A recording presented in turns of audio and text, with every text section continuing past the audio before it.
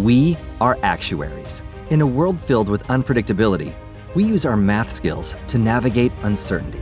Actuaries make a difference in people's lives across industries and the world. Actuaries have the freedom to work anywhere, and according to U.S. News & World Report, we're the 25th top-paying career. Make an impact as a fact seeker and a truth teller. Use your math skills for good as an actuary. The world needs you.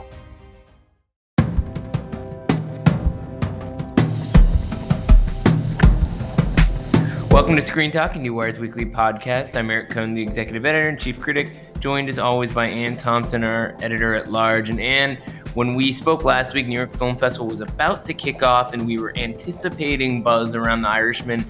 I just want everyone to know I spent 7 hours last Friday watching this movie twice, and I don't regret it at all. I had a blast. It's really, really entertaining for a 3.5-hour movie. It's incredibly satisfying, and I can't wait to see how it continues to have a life this fall. Really I'm just curious to know why you wanted to see it twice. Well, so my ritual at New York Film Festival has been for years, the P&I screening in the morning, and then I decide whether or not to go as a date movie with my wife in the evening, whether or not it's worth it. If the movie's good enough, we'll go again. 3.5 movies sounded like kind of a difficult proposition, but I have to say, I mean, it just moves along really well. It's it definitely does. I have to tell you, though, Eric, I sat through it at the Netflix screening room, which is the good one in LA, and it was super intense, and I didn't move and I didn't leave, and I was totally in there and loved it, and cannot imagine sitting through it again, though. Just I had for time one in reason. between. I'll tell you why. It's because it hurts my back. That's the only reason. Okay, well, I don't know. I mean, my back's doing You're okay, younger than I am. But I will say that I've talked to people throughout this week who are excited to see that movie, and they want to go see it in theaters. And the 28 days it's going to be really fascinating to see what kind of a life it has. There's a lot of conversations around this because this is one of those things where you could imagine a lot of people wanting to see it in a theater, and you can imagine a lot of people wanting to see it at home, and it will play really well in both places in this particular case. I'm actually really curious to see how many people, from a data standpoint, if Netflix was willing to open the hood, which I'm sure they won't, how many people actually sit through this movie, fast forward, whatever. I know, have pizza, answer the door, take a phone call, look at their media devices. I hope not, because it's entirely enthralling. Yeah, and Jane Rosenthal, she had some red carpet quote that I think really messed with expectations on this movie. She called it a slower Scorsese film. Honestly, I didn't think it was slow because the way that it moves through time, exploring this character Frank Sheeran and the friendship he has with Jimmy Hoffa and how that sort of dovetails throughout American history over the course of a couple of decades. It moves at a good clip. It does move at a good clip. I would say, though, that probably what she means is that it doesn't have the kind of manic intensity that Goodfellas had. It's a much more contemplative, older person's movie, and it's framed with Robert De Niro as the older character looking back. So, A, he survives, and B, it's from his point of view, really, the story that is being told and flashing back. And there's one point where the first flashback, you kind of have to accept the VFX, the fact that he's de-aged. It doesn't quite work at first. With it. At the beginning, it doesn't. You are conscious of it. Then you forget it. The storytelling takes over. And because I'm like looking at it like a hawk, there are places where you see that Al Pacino, who is fantastic as Hoffa, is and has so much energy and so much brio, There's parts where you see his stooped back, and there's parts with De Niro where you're sort of looking at it and going, did they do something to his body as well? And he was on wearing shoes that had a lift to them and stuff. But the thing is, Hoffa's character when he enters the story is already at a relatively advanced age, so that didn't bug me as much. I think the thing with De Niro, and this was pointed out to me by people who hadn't seen the movie in just the stills, is the most jarring thing is not necessarily the de-aging as much as it is that when he's de-aged, he doesn't look like the way De Niro did when he was making movies back then. He looks like he has a wider frame and stuff, but the character is a bigger guy. It's the body that's different. It's the body that even though he's in great shape, God knows he's in great shape. there's just a way that you move. And he talked to me about that at one point. When you're running down the stairs, you have to run like a younger man. And I love that thing. Anybody can watch this on video from the New York Film Festival Q&A. I love that part where Al Pacino says, he told me I had to jump out of the chair like a 49-year-old man. I love that. He kind of does, honestly. I mean, ultimately, for all the anticipation around the de-aging thing being problematic, it's fine. It really is not. In some ways, the artifice itself is really interesting to look at and talk about. And by the end of the movie, the last hour, he looks like Robert De Niro. Anyway, well, and that's the last hour when he's older, he's wearing prosthetic makeup. He's not. That's interesting because Al Pacino is all digital, and De Niro is wearing prosthetic makeup at the end. And it was De Niro that drove the decision to go with this 3-headed camera that Rodrigo Prieto had to create, so that they have they're reading the faces without any actual dots on their faces. So I have to tell you, I went to... That was De Niro. He didn't want all that crap on his face. No, and honestly, it's like that's fine. I think we can agree that it worked out okay for everyone. All things considered, it could have gone a lot worse. It's not embarrassing for anyone involved. But the thing that I think is more of a talking point about this movie is whether or not it is as satisfying as you and I are saying it is. I have to tell you, at New York Film Festival opening night at the party, which we call Film Prom because it's got everybody and their mother in the New York film scene. I wish I could have been there. But I heard a wide range of reactions, some of which were as enthusiastic as mine. I said it was one of the best American movies I've seen this year. A masterful filmmaker doing what they do best. And I did hear from some people who said they thought it was too long, or that they had issues with the first 90 to 100 minutes or so, and that really only the last hour is what works so well. And I don't know if this is indicative of the life the movie will have, but it does feel like there is going to be a wider range of reactions than what this initial launch at New York Film Festival might suggest. Well, that brings up another movie that we can talk about. I mean, you and I know that there's festival reaction, and then there's a range of reviews that come out of the festivals, and then there's the second phase when the movie's actually opening, and you have the more thoughtful, sometimes, not always. I'm not saying you're not thoughtful, Eric, but usually the print interviews that come in, and so I have to say. I'm curious to see, as you are, whether there's a range. I think The Irishman's going to hold up all throughout and through the award season, and it's going to be just fine. I don't think there's going to be a huge backlash on it. I think everyone respects Scorsese and what he accomplished here, even if you have a few caveats or quibbles. I mean, the length, maybe it could have been shorter, but I don't care. I took every minute of it in stride, and I regret nothing. But the Joker is a fascinating arc that has occurred that I've never quite witnessed before. Yeah, a few weeks ago we were talking about this movie, and you saw it as really having a lot of momentum, and now I'm feeling like it's tarnished. The narrative turned dramatically, and part of that, if you talk to, there's a lot of critics who had very mixed reactions to it, but also the conversation around the movie really set the stage for the critical reaction. I agree. And you look at that New York Times. I think they saw it as overhyped out of Venice and winning the Golden Lion. I honestly believe that hurt the movie. I swear. I agree. It made somebody feel good for a hot second, but it didn't. It didn't. They should have gone out of competition in Venice the way that Stars Born did, and avoided that conversation. And it's kind of interesting because there's a new administration, marketing and production at Warner Brothers, that has gone against what used to be a very strong allergic reaction to critical praise. In ahead of movies opening in festivals, especially, and they've shifted. And I'm not sure they weren't right in the first place.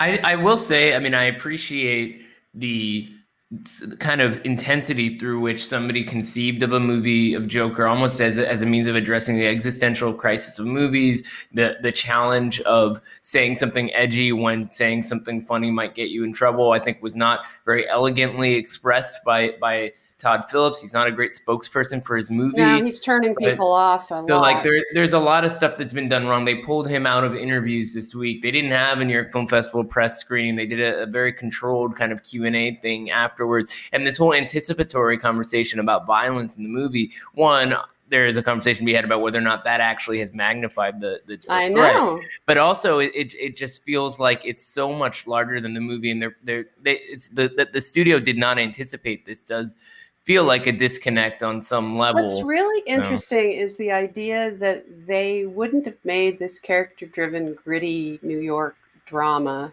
if they hadn't had the DC universe to hang on to.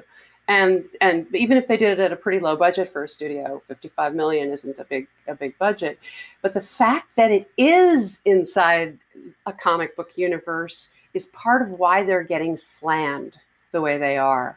It's like they can't be both things at once. Which is weird because I actually thought it was very much a comic book movie. I think I've talked to people about this who I think agree with me to some extent. What's sort of enjoyable about the movie is that in spite of it having a gritty 70s New York thriller component going for it, it still is very much, I think, kind of pulpy in a way. It does become a villain comic book kind of trope, even though it's being done within a more realistic frame than we're usually seeing it. And they have not been able to draw attention to that in the conversation around the movie. Certainly fans are going to go see it because of that. It's opening very well. It's opening huge, and they're going to do just fine with the box office. But in my awards centric universe, I have to wonder over the long haul what the Academy folks are going to make of this. I still think they're going to like it, and I still think they're going to go for it. Here's something that I think is worth getting into. As dicey as it sounds, I have talked to veteran people in the industry who actually do like this movie. I like it with some reservations. I've talked to people who said they liked it a lot, but they were afraid to say that publicly. I spoke to a major filmmaker in attendance at New York Film Festival opening night who said that this person liked the Joker and did not want to comment publicly about it because it was such a political hot potato. That's an issue. That's an issue because who's going to be the big public advocate for a movie where by association you look like the bad guy for championing it? And that's a real danger that this movie's going to face in the weeks ahead. I think the thing that really is bugging me on Twitter is that everybody has their own opinion, and it's fine by me. But I could certainly see that it had become cool to pile on Joker. That people were sort of eager to share their outrage with the movie. And right. I just don't think that angle of it would have happened if it had played out differently. Right, if they had just screened it for the first time this week or something. Yeah, we've talked about that before. I mean, one way or another, they have a hit on their hands. I almost wish that,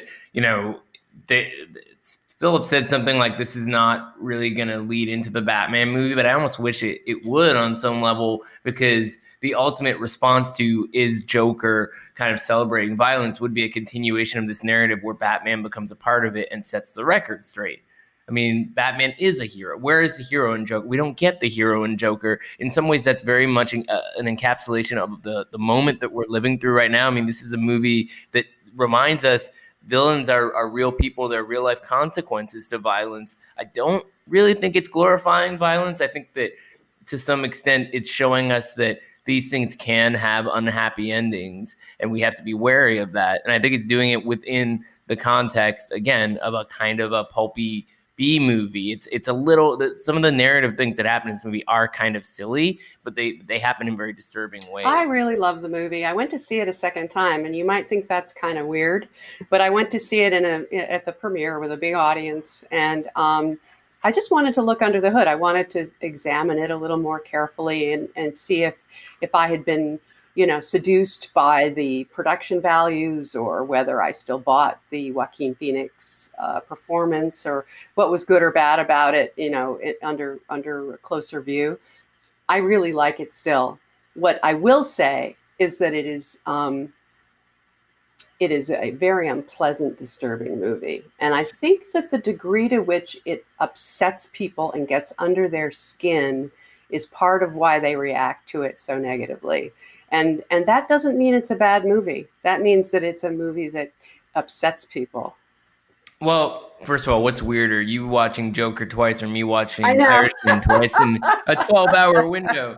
But it's shorter, dude. It's shorter. What can I tell you? I mean, I'm often driven to movies that make me feel unpleasant, whether in a visceral way in terms of the filmmaking style or because of the people they present. Last night I watched Uncut Gems again, and that was a New York Film Festival screening. It played through the roof, and it's an incredibly difficult film to watch from an audio-visual standpoint because it's just very assaultive, the way that it's designed. As noisy as it was in Telluride? The mix was better in Alice Tully Hall, but I mean, again, you're talking about a theater that's not always a movie theater, so that's a challenge with this film. I think that what's going to be interesting, they were telling me this the other night, is they're trying to get it into, it's a wide release film. They're trying to get into these Dolby cinemas before Star Wars shows up, because it's opening a little bit earlier in December, because you really want to see this movie with the best possible sound. But it's so great, and it's so evolving, and Adam Sandler is a terrible friggin' person in this movie. You are not rooting for him to succeed. No. On some level, I don't know. I really do. It's just that it was awfully one note noisy. I would have liked a couple of moments of respite, and I get that that's what it is. It's a nonstop assault, but I still think he's amazing in it, and I think what they accomplished just in terms of filmmaking is extraordinary. But I will say this, Eric, that is not a movie I'm going to go see again. Oh my God, you really should. I'm telling you, it worked. It played so well in New York, and they did the after party at Katz's Delicatessen, which was a masterstroke of marketing, as you can imagine. It was sort of like, let's take the most like Jewy New Yorkie place for this Jewy New Yorkie movie. You can say that.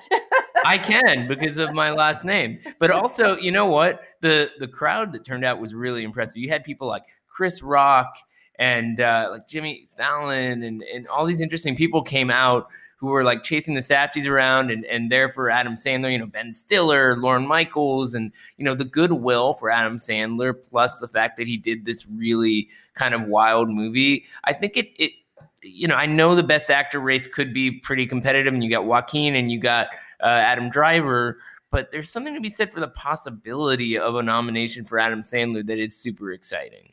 I just want to put it out there. It's got to still be in play.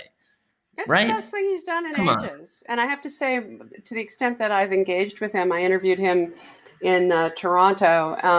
I really like the guy. I have to say, he never made himself available for print interviews, and it was a pleasure to talk to him on the Safdies. I mean, he's charming. He doesn't look like forward to do to that interview later. Yeah. I think it'll be a challenge of sorts. The question being just how much he goes to Matt for this movie. I mean, he's already got more, Netflix comedies in the pipeline and stuff, and he has nothing to prove in the way that some actors. Yes, he does. I don't know. I mean, he wants to be taken seriously. Believe me. But I think he is. Everybody wants to be Oscar nominated. Whether that'll happen in this case, listen, Eric, I appreciate your enthusiasm, but the reality of the best actor race this year is unbelievable. How many people are in there. And Eddie how many Murphy, white people are in there, by the way? What about Eddie Murphy? Eddie Murphy is a long shot because there's so many people ahead of him. I love Dolomite Is My Name. I played it for my class, and they loved it. They applauded at the end. So it has a wide audience. It has a big. This is actually another case of a movie that you can see why nobody would ever make it. It took them 16 years to get this thing made. Murphy was on board the whole time. Even with Murphy, it was Netflix that got it made. No one would do it before Netflix. Yeah, you can kind of tell why to some degree, because it's like, as much as Eddie Murphy's it's a disaster artist kind of a story, but it's about a blaxploitation figure that not a lot of people know and stuff. So it kind of needed somebody to take a swing on it. But also, you have an interesting question there, which is, I'm sure Netflix would love to get all the Oscar nominations they can get, but if they can go all in on Marriage Story, they're probably going to go all in on Marriage Story, right? I mean, it could very well be. They have a very big team. I mean, I'm actually watching what Netflix is doing with Fascination. They have a huge slate. They are going to do so well if you add up Irishman, Marriage Story, Two Popes, Dolomite. I mean, they have a wide range of things. They are pushing them all through these festivals because they don't have enough theaters to open them in because the big chains aren't giving them access. So they're doing wide ranges of, like, the Marriage Story people are going to Mill Valley, and they're going to Hamptons, and Irishman is playing the Hamptons and all this stuff. Anyway, I'm coming into New York. I'm coming into the Hamptons. I'm coming back, and I'll see you. And I have to run to go do an interview. We're on a busy Friday, so next week I'll find you in New York as we get into the last weekend of New York Film Festival and look ahead to the rest of the fall. So have a good weekend, and I'll see you soon. Okay, bye.